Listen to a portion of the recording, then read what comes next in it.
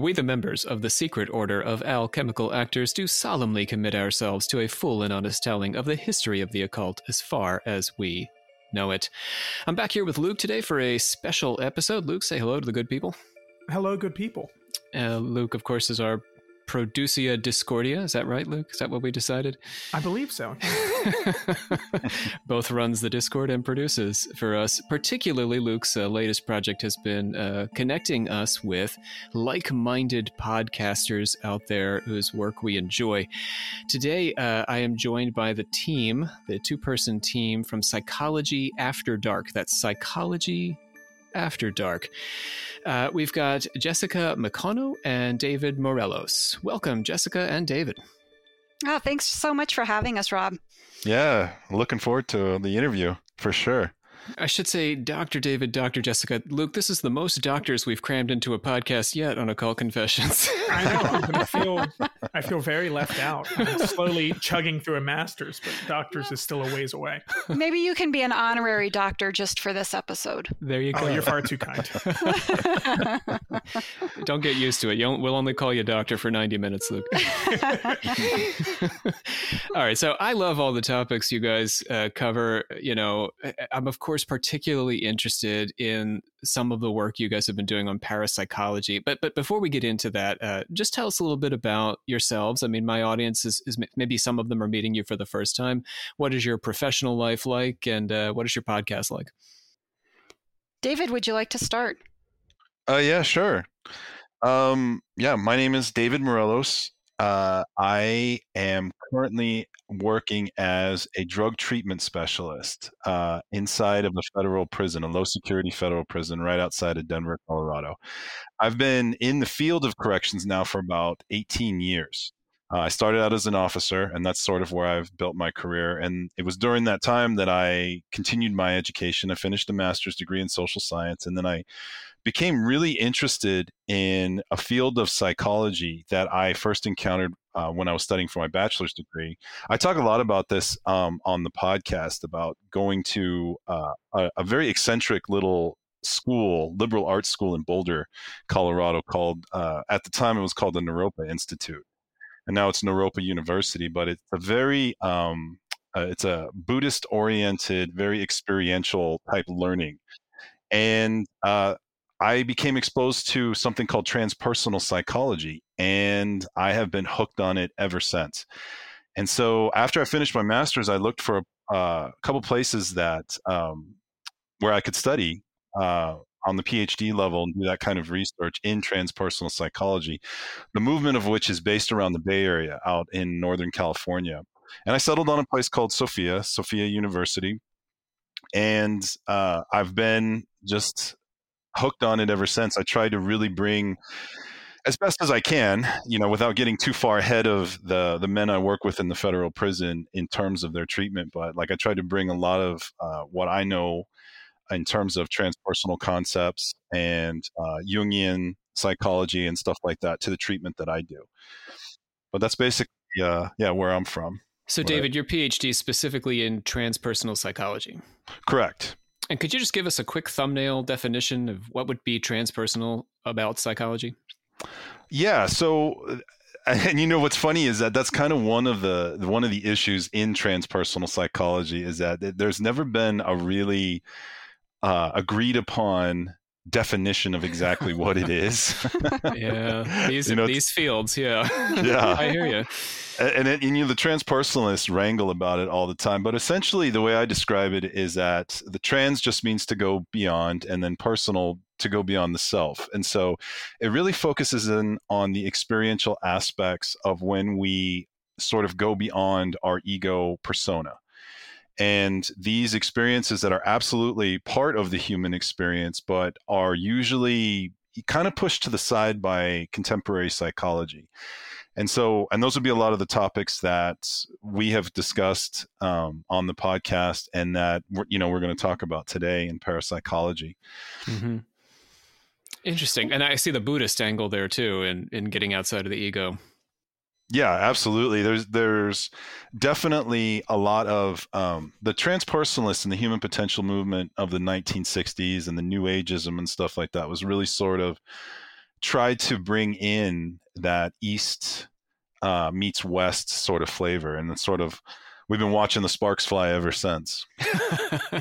You know? Yeah, absolutely. That's you're speaking our language there. Jessica, how about you? Well, going after that, it's going to sound so boring, my goodness. But I'm very much mainstream psychology. I went to University of New Mexico, where they've done a lot of addictions research. And for graduate school, I did all of my graduate work at the University of Denver here in Colorado. And my specialty areas are in forensic psychology and forensic assessment. And so I also work at the federal prison.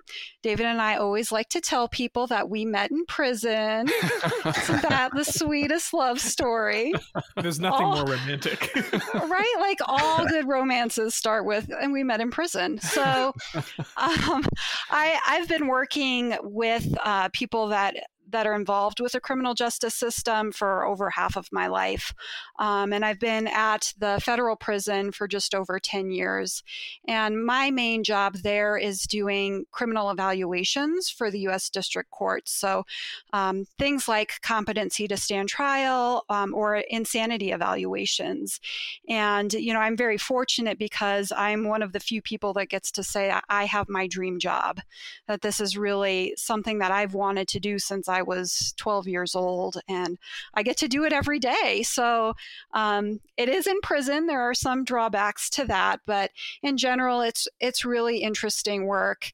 And, David and I really do come from very different kind of theoretical orientations and how we view psychology, but we're both absolutely in love with the field. And when we talk about it, we can really kind of explore different things, and he brings things to my awareness and educates me about aspects of the transpersonal that I never learned in school.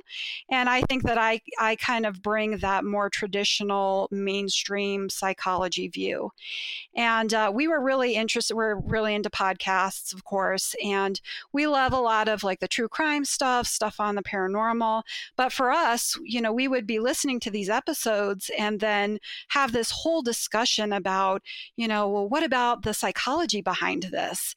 And we thought, well, if we like to think about these things, maybe other people would as well. And so in 2019, we started our podcast, Psychology After Dark.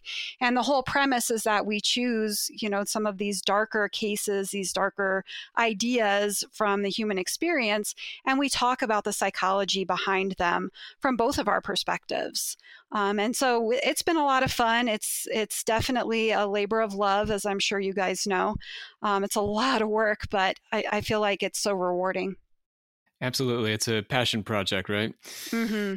Well, Absolutely. I want to say thank you to you both. I have had the good fortune to be able to work from home as a college professor for the year, but I know that the prison system is one of the most dangerous places to work on a good day, but especially during time of COVID. So thank you both for the work you do. Oh, thank you. Yeah, it's been challenging. It's been really challenging for the inmates, and I think that they've handled it exceptionally well. But it's been a long year and a half.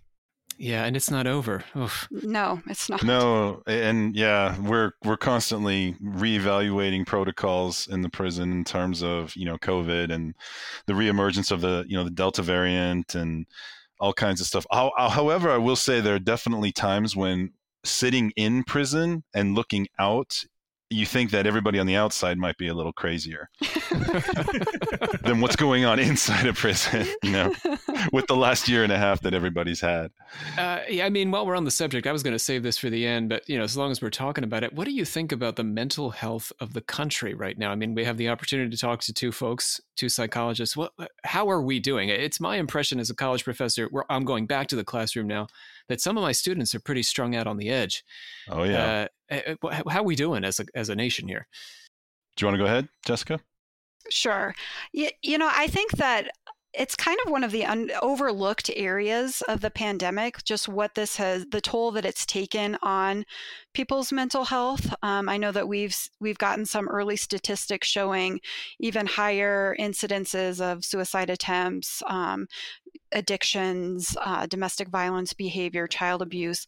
And so I think that all of these things have been exacerbated just by the amount of stress and uncertainty that people are experiencing, the lack of social connection, the lack of being able to see providers in person. I think a lot of people are getting back to that now, but for a long time, talking to a therapist over Zoom, it's just not the same experience.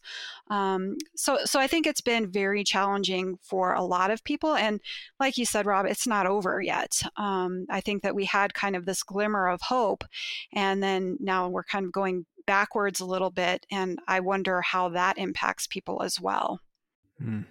Yeah, I completely agree with that. I think that a lot of the normal coping mechanisms that people have in the day-to-day, I mean, pretty much all of them have been disrupted in some way, shape, or form. I know for us, one of the things that we really love to do is we love to travel. And that completely got disrupted, in the last year and a half. And you feel it after a while. It definitely wears on you. And I think that right now, it seems the way I would describe the prison where we working with the inmates, it's definitely a little bit, hotter. I don't know how else to say it. It just seems like people are much more short-tempered. They're just people been snapping at each other. There's been a lot more conflict, more than usual, as this inability to use our normal coping strategies and coping mechanisms wears on us. That's how I felt at in-service last week, so I sympathize. And I can agree, too, on the Zoom. I think it's the same with teaching. We've done it online, but it is absolutely not the same experience. Luke, you teach in the secondary schools. How do you feel about the Zoom experience? I'm not a fan. So I teach in middle school, and it makes me wonder, especially for, middle school students. They're between 11 and 13, so they're in very key developmental points in their life. Do you think there's any kind of, deficit that they might be experiencing having a year online that could impact their social kind of development? I think it's certainly possible. I mean, like you said, that time period, friends and peers are just so important. It's, it's important to be in the school environment to learn all of the social skills, but also there's something about learning that, for me, because I also teach at a university here in Denver, and it just wasn't the same. There's just something missing when you're not in the same room with people. And, I guess that it's to be seen the true impact of this past year doing everything virtually. But, I would imagine that kids are going to have to catch up, at some point. Mm-hmm. Yeah, and we're seeing a lot of that now, especially preparing for next year. And halfway through last year, when we brought students back, it was as if the entire period of time where they were online, nothing really happened, unfortunately. Yeah. They didn't quite learn. Yeah. Well, on that note, let's talk about something more fun. Let me wind into this a little bit. I didn't put this in the questions exactly, but I just want to get each of your takes on this sort of broad question. What are the fringes of psychology today? What is considered fringe? David, I know that you were kind of thinking more about, because he kept asking me, like, what do you think? And I'm like, I'm so in the middle of the mainstream. It's almost difficult for me to see like what the fringes are, and I think David's a lot more in touch with that. I appreciate the vote of confidence in that regard. I mean that in a good way, that you're in touch with the fringes, No, I know you meant it in the best way. I think that's a great question. And so I thought about that question for a while. And for me, I would have to say that the fringes of sort of psychological research lies in consciousness and consciousness studies. People who listen to our podcast know that I cite the work of a contemporary philosopher by the name of Ken Wilber a great deal when discussing ideas, as I think his work and a number of others have done a tremendous amount of work to really bring the riddle of consciousness into mainstream and the importance of consciousness studies into contemporary psychological research. So what interests me the most regarding consciousness studies is the interface between consciousness and matter. So this is why the idea of the soul has been so resilient throughout time. Our consciousness, and there are millions of examples of this, seems to be able to transcend our material bodies and yet is also able to be seamlessly integrated with them. We know that when we take a drug like DMT, people have some extraordinary experiences, but we literally have no idea how a chemical translates into an internal experience. And so one of Wilber's strongest arguments for the existence of spirit, in my opinion, is that science and psychology has never been able to identify where the interface between matter and consciousness really lies. So therefore, how can a chemical suddenly invoke an incredibly profound internal experience in someone who comes back from that experience to describe communing with beings from different dimensions of time and space? So for me, there's simply no rational answer to this question, at least not yet. There's no place where we can point and say, this is where consciousness and the body meet. So for me, exploring just what makes us conscious, but not just what makes us conscious, but why we are conscious, continues to be the most fringe psychological research being done. And I use the word fringe as a good thing. This is the new frontier of psychology, I think, as more and more people are waking up to some pretty profound existential truths out there. And a lot of the old answers, those answers that seem to lack depth and meaning, are being rejected. So for psychology to continue to move forward, I think we really need to continue to push out into those fringes. And as long as it's part of the human experience, I really believe it will. All of my listeners who were thinking, Rob, why do you have a couple of prison psychologists on the show, are now saying, of course. This is one of our favorite topics. And as a philosopher, I take a certain stance on it. I agree with everything you've said, David. But what fascinates me, because this is not a problem I ever think about when, contemplating the intersection of matter and consciousness and where consciousness lies, is that it has practical applications in mental health. Could you speak to that a little bit? Yeah. Let me think about that one. Do you have something, Jessica? Yeah, let me think about that one for a second. Absolutely. Okay, so as we're talking about the fringes, some things that came to mind, we're currently working on an episode on precognition and, these ideas of psi, telepathy, telekinesis, near-death experiences, clairvoyance, all of this. And, generally those have been in the domain of parapsychology, which we're going to be talking more about later in the episode. But there are still research studies being done into some of these areas.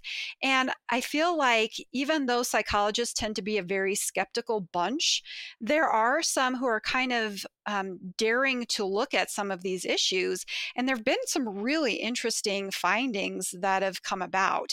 And so, I kind of see that as maybe one of those fringe areas.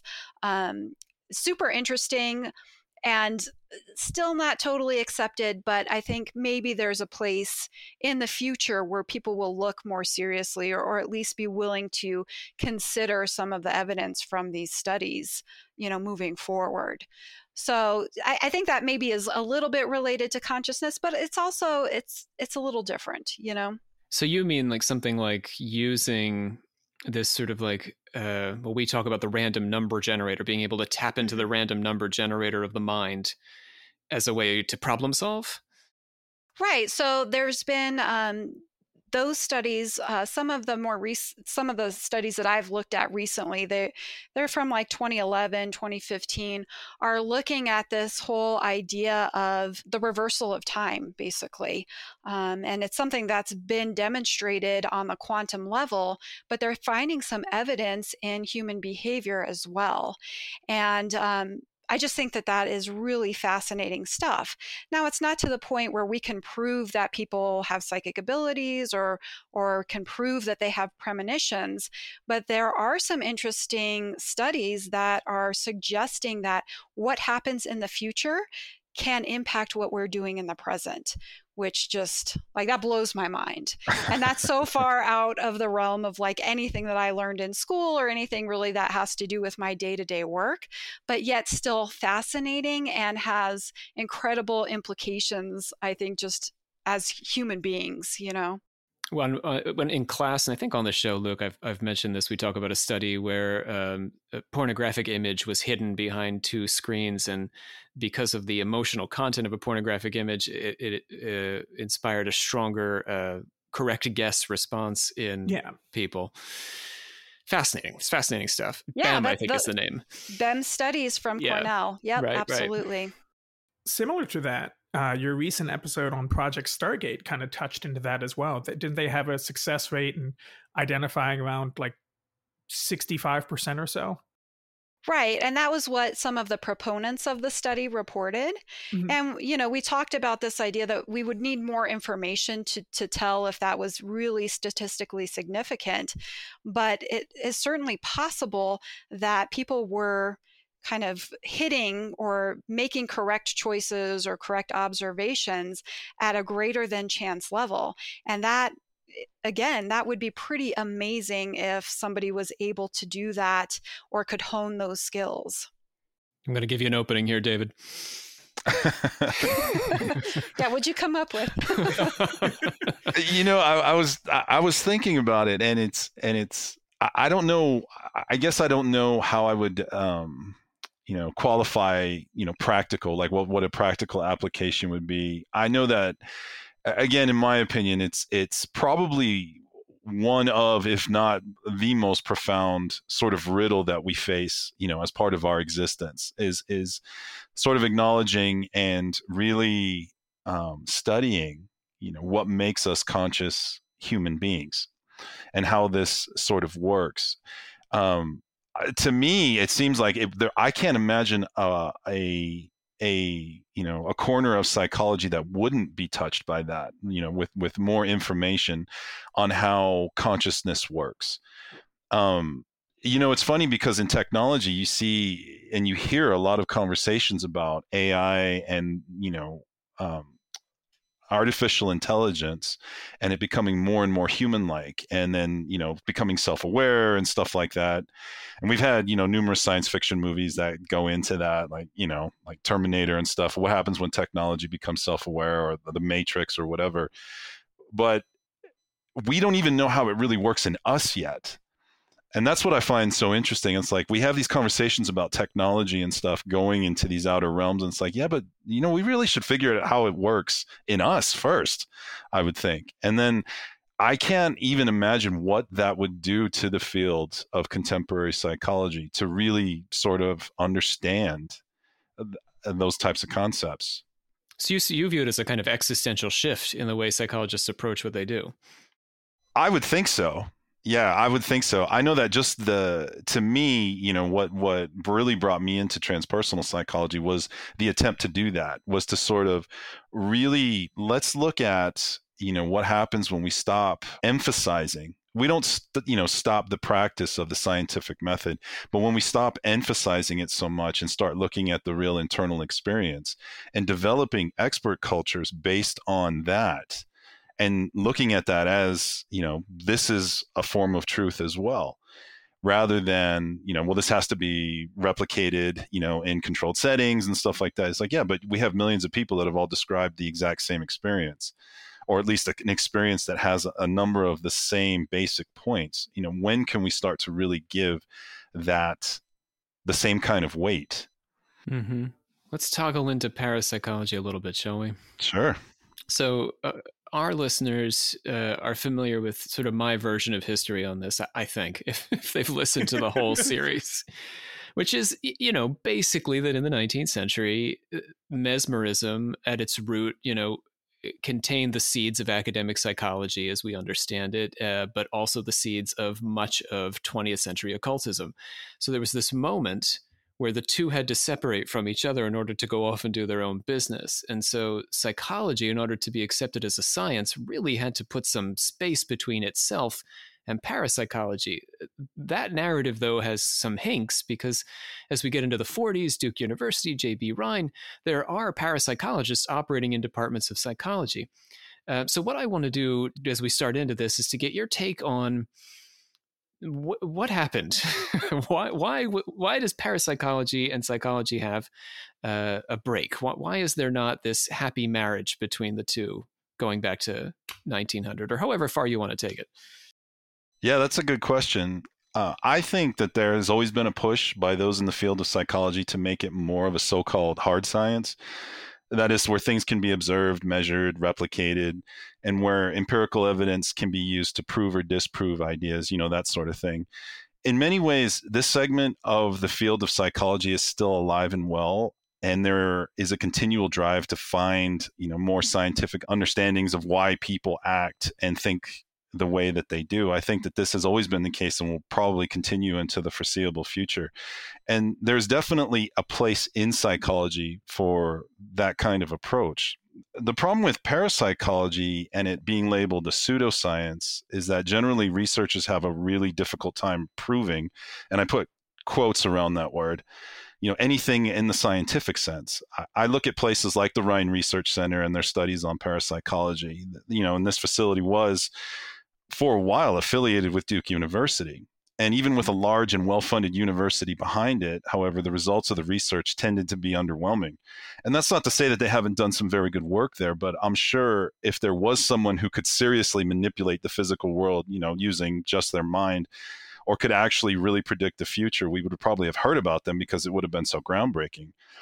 So, in the 1960s, with the human potential movement and New Ageism, there seemed to be a backlash of sorts against the strict scientifically driven methods used to research parapsychology. In other words, parapsychology has in the past been examined in very classically scientifically research-oriented ways, experiments, quantitative research, measurements of observable phenomena and the like. During the 1960s, however, a number of researchers started to question the supremacy of this kind of approach.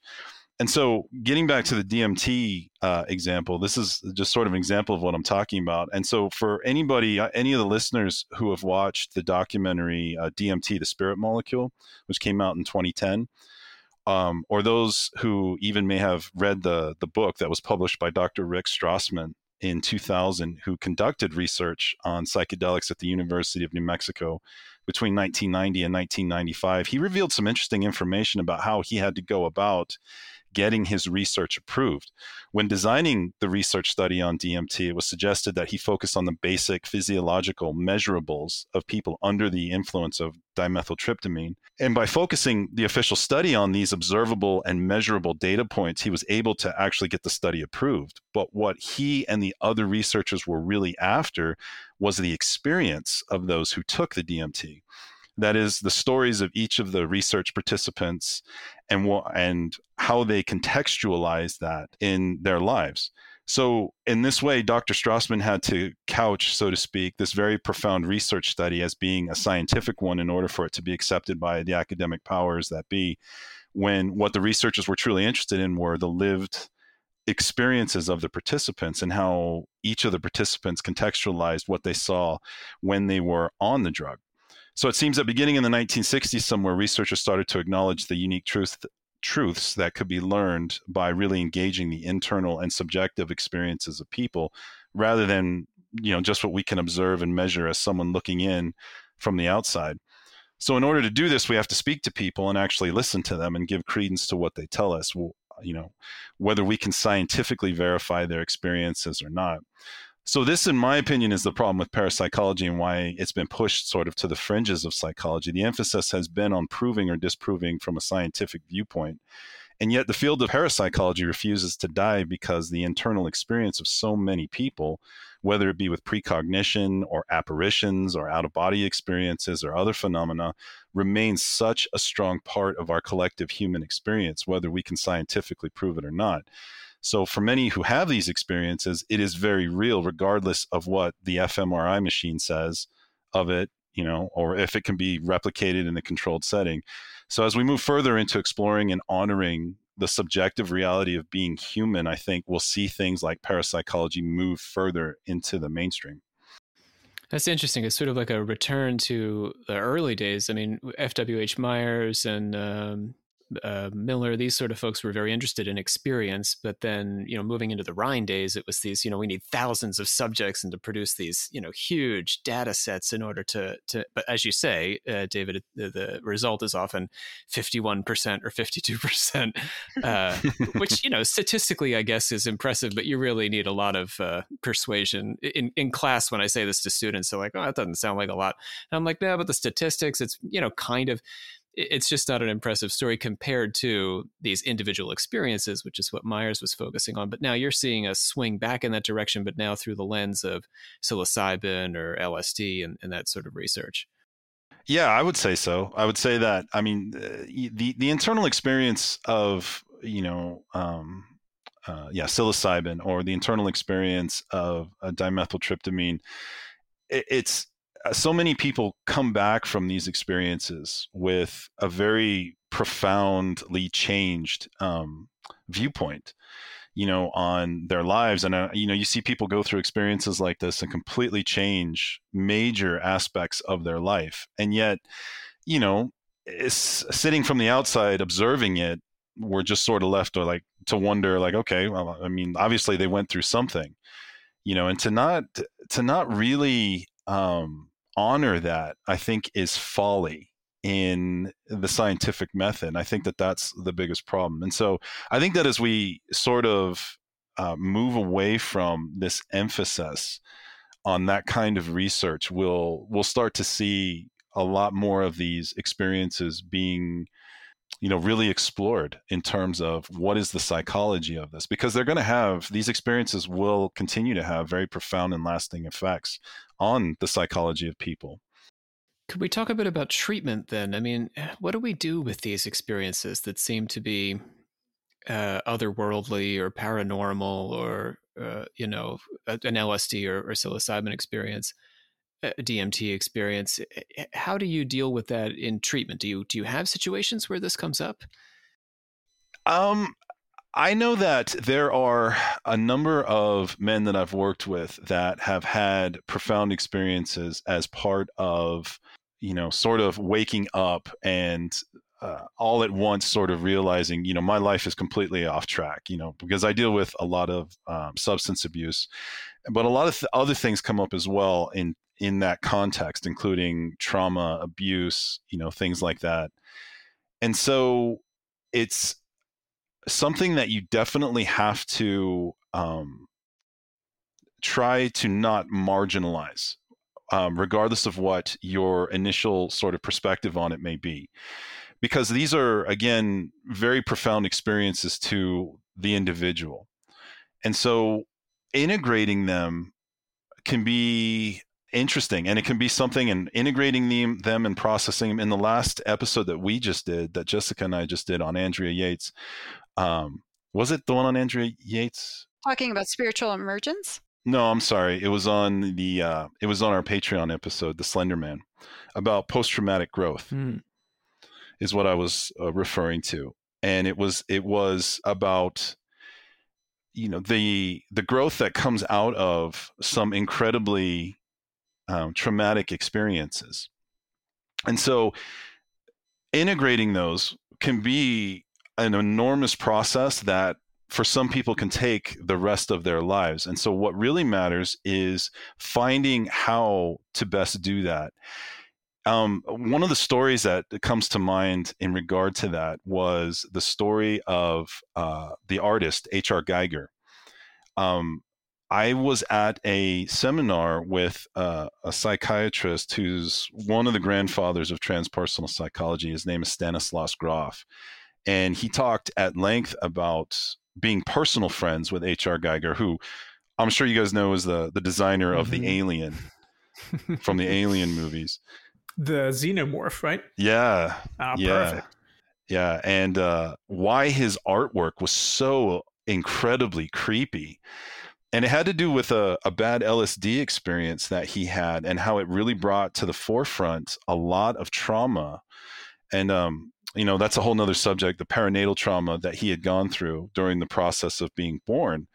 and which is one of Stanislaus Grof's major concepts that he sort of talks about. And that's how Geiger managed it. He continually made this artwork as an expression of him working through and processing through this intense spiritual, experience that he had.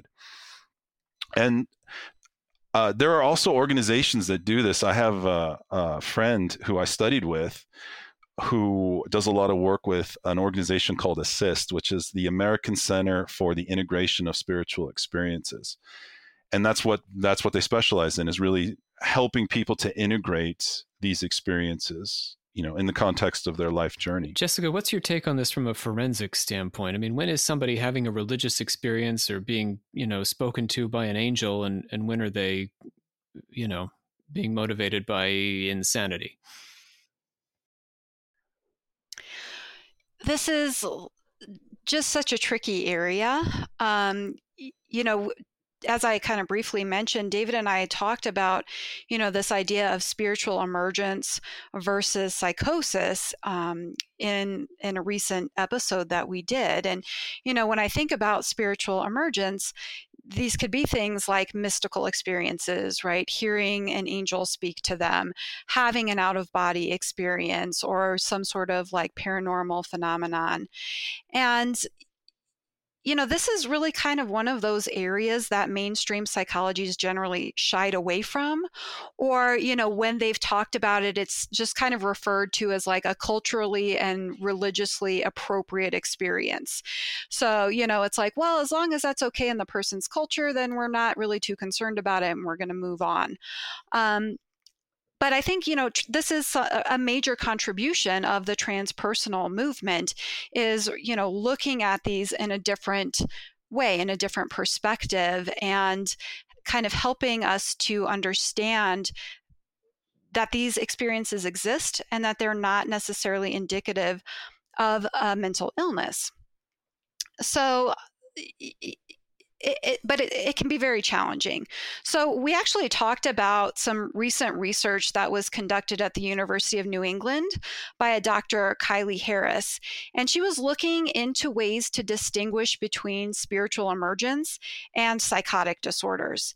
And what she found was, I think, very interesting. She found that the people who were experiencing spiritual emergence generally only endorsed what we call positive symptoms of psychosis. So the positive symptoms represent an excess of normal functioning. So we don't mean positive in the sense like, oh, this is a good symptom or it makes people feel happy. It's more about there just being an excess of a normal function. And so hallucinations and delusions fall into this category. So she found that people with psychotic disorders also endorsed positive symptoms, as did the people with the spiritual emergence, but they also experienced negative symptoms of psychosis. And those negative symptoms represent a decrease or a loss of normal function. So some of the negative symptoms of psychosis are things like a flattened emotional expression, lack of spontaneous or detailed speech, which is also called alogia, decreased engagement in goal-directed behavior, which is called avolition.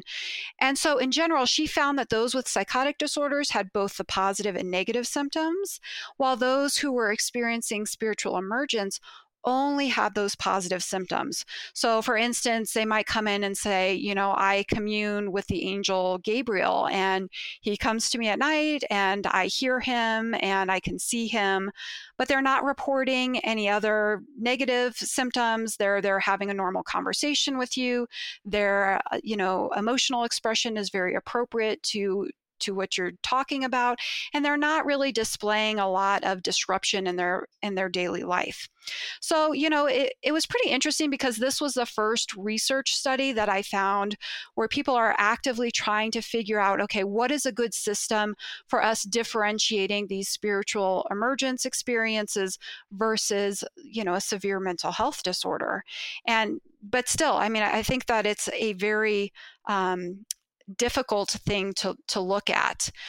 Some of the other areas that clinicians look at are the constellation of experiences. Are they interfering with the person's life? Does it impact their ability to live independently, to work, to have relationships. And then also looking at the symptoms themselves. Are they causing the person distress? So, I can say in all of my years practicing, I have not come across a person with a psychotic disorder that enjoyed their hallucinatory experiences, or that, appeared more peaceful because of a delusional thought that they had. So, that distress piece can be pretty important as well. Yeah, I'm thinking about Joan of Arc here. That's what springs to mind. Yeah. And, when you were talking about being disrupting their life, certainly Joan of Arc, she left the farm and off she went to conquer the British. But I like what you're saying about enjoying the experience. I mean, Joan of Arc, certainly the way she talked about her voice, was always a positive experience for her to engage with them. And she found it a very fulfilling, and ultimately it was successful for her. So it was disruptive, but it was never unpleasant. Right. And I think that you can hear that when you read, when you look at some of the mystics, right? They'll describe their experiences as being ecstasy. And so again, it's not this disparaging voice that they're just hearing constantly in their head. So it's difficult. I mean, we have to look at the entire picture. We have to take all of these different pieces into account. We have to look at the person's spiritual beliefs, their religious beliefs, the beliefs of the communities that they reside in. One of the things that I'll ask people is, you're telling me all of these experiences that you're having. What does your mother or your brother or your daughter think about these experiences? And if even their family members think there's something wrong with them, that can be a good piece of information. I'll also ask them, have you sought help from your religious community or from your spiritual healers? And try to, find out what was the message that you received from them. If they're saying, yes, you have a very special gift that you're able to do this, that's very different than that community saying, I don't know what this is, but this isn't what we do. Right. And so that can be pretty helpful, I think, from a clinical perspective also in differentiating between these types of experiences. I want to push on that a little bit, Jessica, because I'm very interested in this question. Sure. It comes up in the questions I sent you all. I mean, a cult leader or, a very persuasive serial killer, I'm thinking about someone like the Toy Box Killer. These folks can persuade their families. Mm-hmm. First and foremost, I mean, Jesus of Nazareth, the first converts really are very close to home, So not that I'm calling Jesus a cult leader, my Christian listeners, but I mean, ultimately, sort of. So, but we could think about NXIVM and, any of the cults that cult is a strong word, but these groups that tend to develop this, they have your inner circle are the ones that are affirming these unhealthy habits or unhealthy beliefs. Mm-hmm. So what do we do in that instance? So, I think, again, we have to look at the beliefs in the context in which they occur. So all of our beliefs exist on a continuum. This is kind of the way that I think about it. And even this is the kind of example or visual that I'll use when I'm trying to explain this in a court, for instance. So every single one of us have beliefs that are not reflective of reality. Even the most rational person out there is going to have some kind of kooky belief. So on the one end of that continuum are odd beliefs that aren't very strongly held and that others may or may not have as well. So things like superstitions would fall on that end of the continuum. And on the other end, we have false, strongly held, highly idiosyncratic beliefs, which we would call delusions. And then we have this whole space in the middle.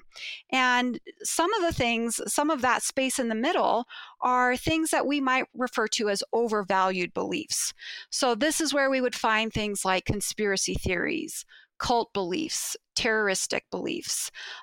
These beliefs tend to be incorrect or at least improbable and very strongly held, but they're not idiosyncratic. There's sizable groups of people who hold these same beliefs. So when we're looking at something like a cult, their beliefs may seem totally out of left field, but they're not considered a delusion because there's a whole group of people that believe this. Now, it can be really difficult to determine where a belief falls. And it can also be difficult to determine, what the threshold is for determining when a belief is no longer idiosyncratic enough to be a delusion. So, for example, there's something, it's a very rare disorder. It's called a shared delusional disorder. And it's also called like a folie à deux. Sometimes people have heard of that term. And this is where more than one person holds the same delusion. So generally you find this disorder, in a couple or maybe in a family. But, what number of believers are required for it to move from a delusion to an overvalued belief? Folie à trois, folie à quatre. Right. There's no specific answer to that question, at least not that I know of. And that's kind of a big deal because, if we're saying that something is a delusion, especially in the context of the criminal justice system, that's a basis for somebody being found incompetent to stand trial. It could be a basis for somebody being found not guilty by reason of insanity. But if it's an overvalued belief, we're on the other side of that line, it's not going to qualify for those defenses, right? So it can be a little bit tricky, and I don't have the answer. I would love to know. I mean, if anyone's ever come across a study where they say, okay, the answer is 10 people have to believe something, that would make my job so much easier. Well, we're going to have a case coming up, aren't we? I mean, the January 6th situation, a lot of people are in prison because of a strongly held belief in things like a satanic cabal controlling the government. Will this get them off? I doubt it. I think, I think it was your episode that we were listening to last night, and you were saying the reptilian redo, that 15% of people believe that this exists, right? So I don't know how many people that is, but it's a lot of people. It's far more than there are Muslims and Jews in the United States. Oh my gosh. Yeah. So there you go. That's a perfect example of an overvalued belief. Now, can somebody have an overvalued belief and have a mental illness? Sure. And that just complicates the matter even further. But it's kind of an interesting thing. It's certainly an area of interest for me. And I'm going to say one thing that maybe I'll regret saying, but I'm going to just go with it anyway. Luke can always edit it out if you regret it later. So, the other piece is that we also have to be careful not to pathologize all idiosyncratic beliefs. I'm sure like when Copernicus first said the earth revolved around the sun, people were like, he's delusional. Like this guy has a mental illness, right? So just because a belief is different, it doesn't automatically make it pathological. Again, we have to look at how holding the belief is affecting the person's life, their ability to function, examining that level of distress it's causing the person.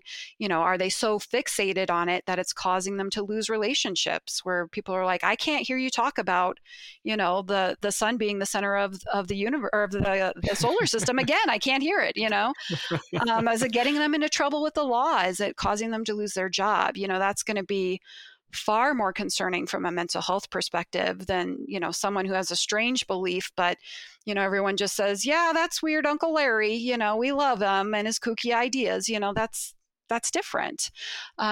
So anyway, that's just another to complicate matters further. No, I get it. I mean, I could keep going on this for ages, Jessica, because Jesus, after all, is best known for breaking the law. Right. Which we would now consider to be an immoral set of laws, the Roman Code. In that, I mean, they were crucifying people left and right. We certainly don't do that anymore. But anyhow, it's definitely complicated, but that's what makes it fun, right? It's interesting, yeah.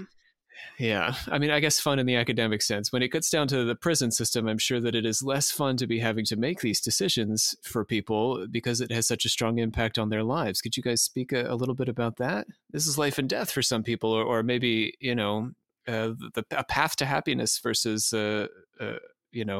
never-ending cycle in the system. It's a lot of responsibility. And, I teach forensic psychology to undergrad students. I also have taught in graduate school. And one of the things that I tell my students is that you have to be comfortable making these really difficult decisions that could impact a person forever. And, the way that I view it, I take my job very seriously. I'm meticulous in my cases. I'm consulting all the time, and I do want to get it right, but I'm human. And so there has to be an aspect of being willing to acknowledge that sometimes you're going to get it wrong. And, I really try to, for me, look at, this is going to make my job sound so boring, but I'm going to go there anyway. I have to look at, like, what does the case law say? What are the legal standards? And really being very careful in applying those to whatever case that I'm considering. One of the luxuries that I have working for the federal government is that I'm hired by the court. So there's not even an unconscious bias to find in one favor, in favor of one side or the other. And I feel like that gives me the freedom to be more objective in what I do. But certainly it's something that I think about. I don't want to get the decision wrong. But the other piece is that at the end of the day, I'm not making the final decision. I bring my information to the court, and it's going to be a judge or jury that decides. And it's not uncommon that I may have an opinion in a case, and there may be another expert that has an opposite opinion, and they may have very valid reasons for doing that. So it is challenging. It's a lot of responsibility, and you definitely have to have that personality where you're willing to make those tough calls. Mm-hmm. David, what's your take on this? I definitely respect that the work that Jessica does because of that. When guys come to me, they've already been diagnosed. My degree does not allow me, the ability to diagnose, because it's not a clinical PhD. Okay. So the way that substance abuse is looked at, and I explain this to the guys all the time, because there's still this idea of, like, you're an addict. And the terminology, the term addict is actually used less and less as time goes on in the field, because there's really no sort of objective measure for that. Like, okay, suddenly you're an addict, whereas, okay, one step ago you were not. And so the idea always gets back to, just like what Jessica was saying, where does this affect other aspects of your life, and how does it affect other aspects of your life?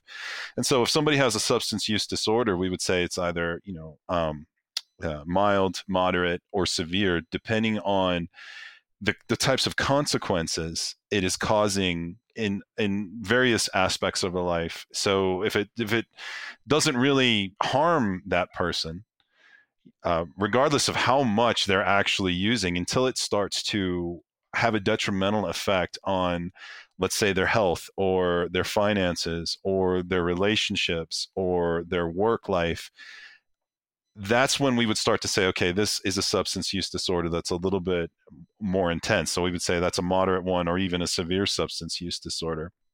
So, but for me, and I've had to work with guys who have very rigid sort of belief systems. And that is really, is about a lot of times the skill of the clinician, and how do you contextualize that within their belief system to make it, to meet them where they are, so to speak. And that's actually one of the harder things to do. I know that's been one of the more challenging things for me as a substance abuse counselor, is how do I meet this person where they are? Because when they come to you for this kind of help, they're in all different places. And some of them, they come to the table with very rigid sort of belief systems.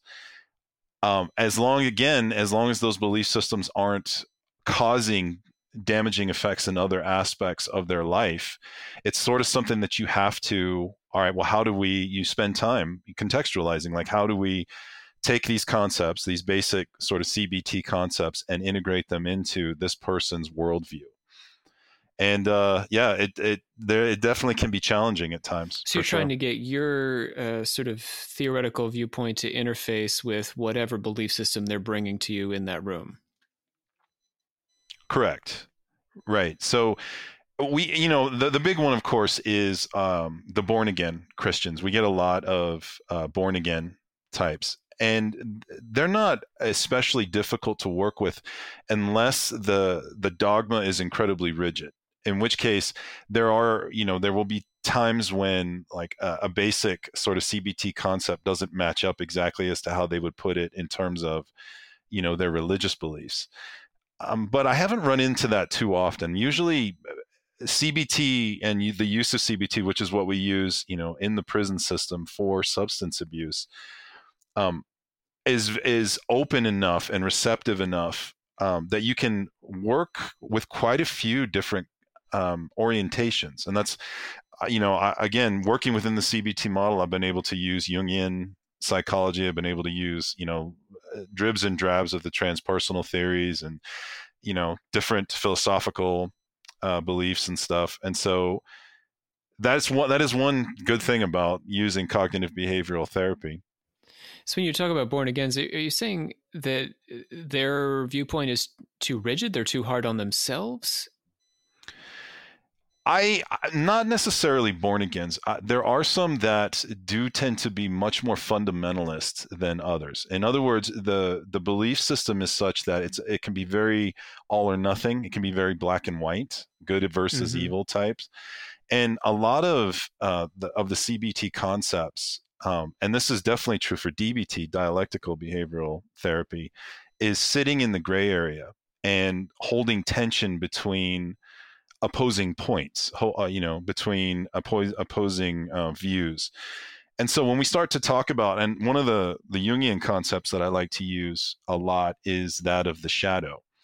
And okay, well, there's this idea, in very sort of fundamentalist belief that you vanquish enemies, you win or you lose. And it's, well, no, that's not exactly how it works. You have this part of you, at least, Jung posited this, that is always there. This is your shadow dimension, your shadow side. This isn't something that's never going to go away, but what you have to learn how to do is to dance with it. And how do you hold the tension between, this is my shadow dimension, this is my shadow side, I acknowledge it, I honor it, but I set boundaries on it so it never gets to actually, drive the car, so to speak, or run the show. And this is a matter of being able to sit within that gray area, I think, which can be difficult for people who have very rigid sort of belief systems. Like, okay, it's either this way or it's that way.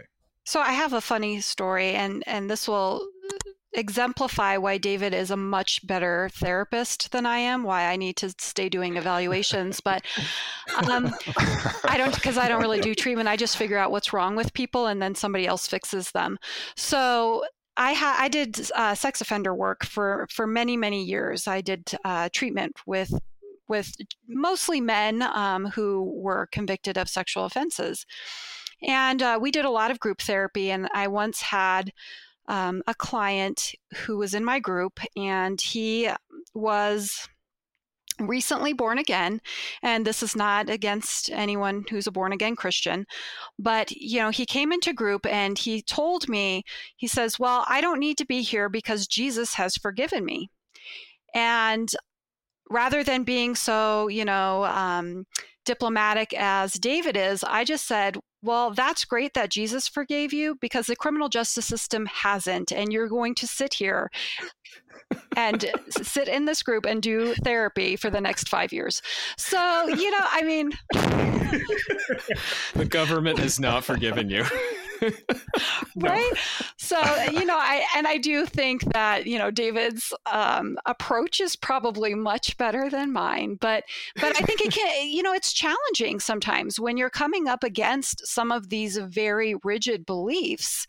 Sometimes you can talk through them. You can, give other options. You can give examples of things like dialectics, and you're just not getting there. And sometimes I feel like you kind of you move forward and you say, that's fine. You can think that, you can have that belief, and we're going to do this as well.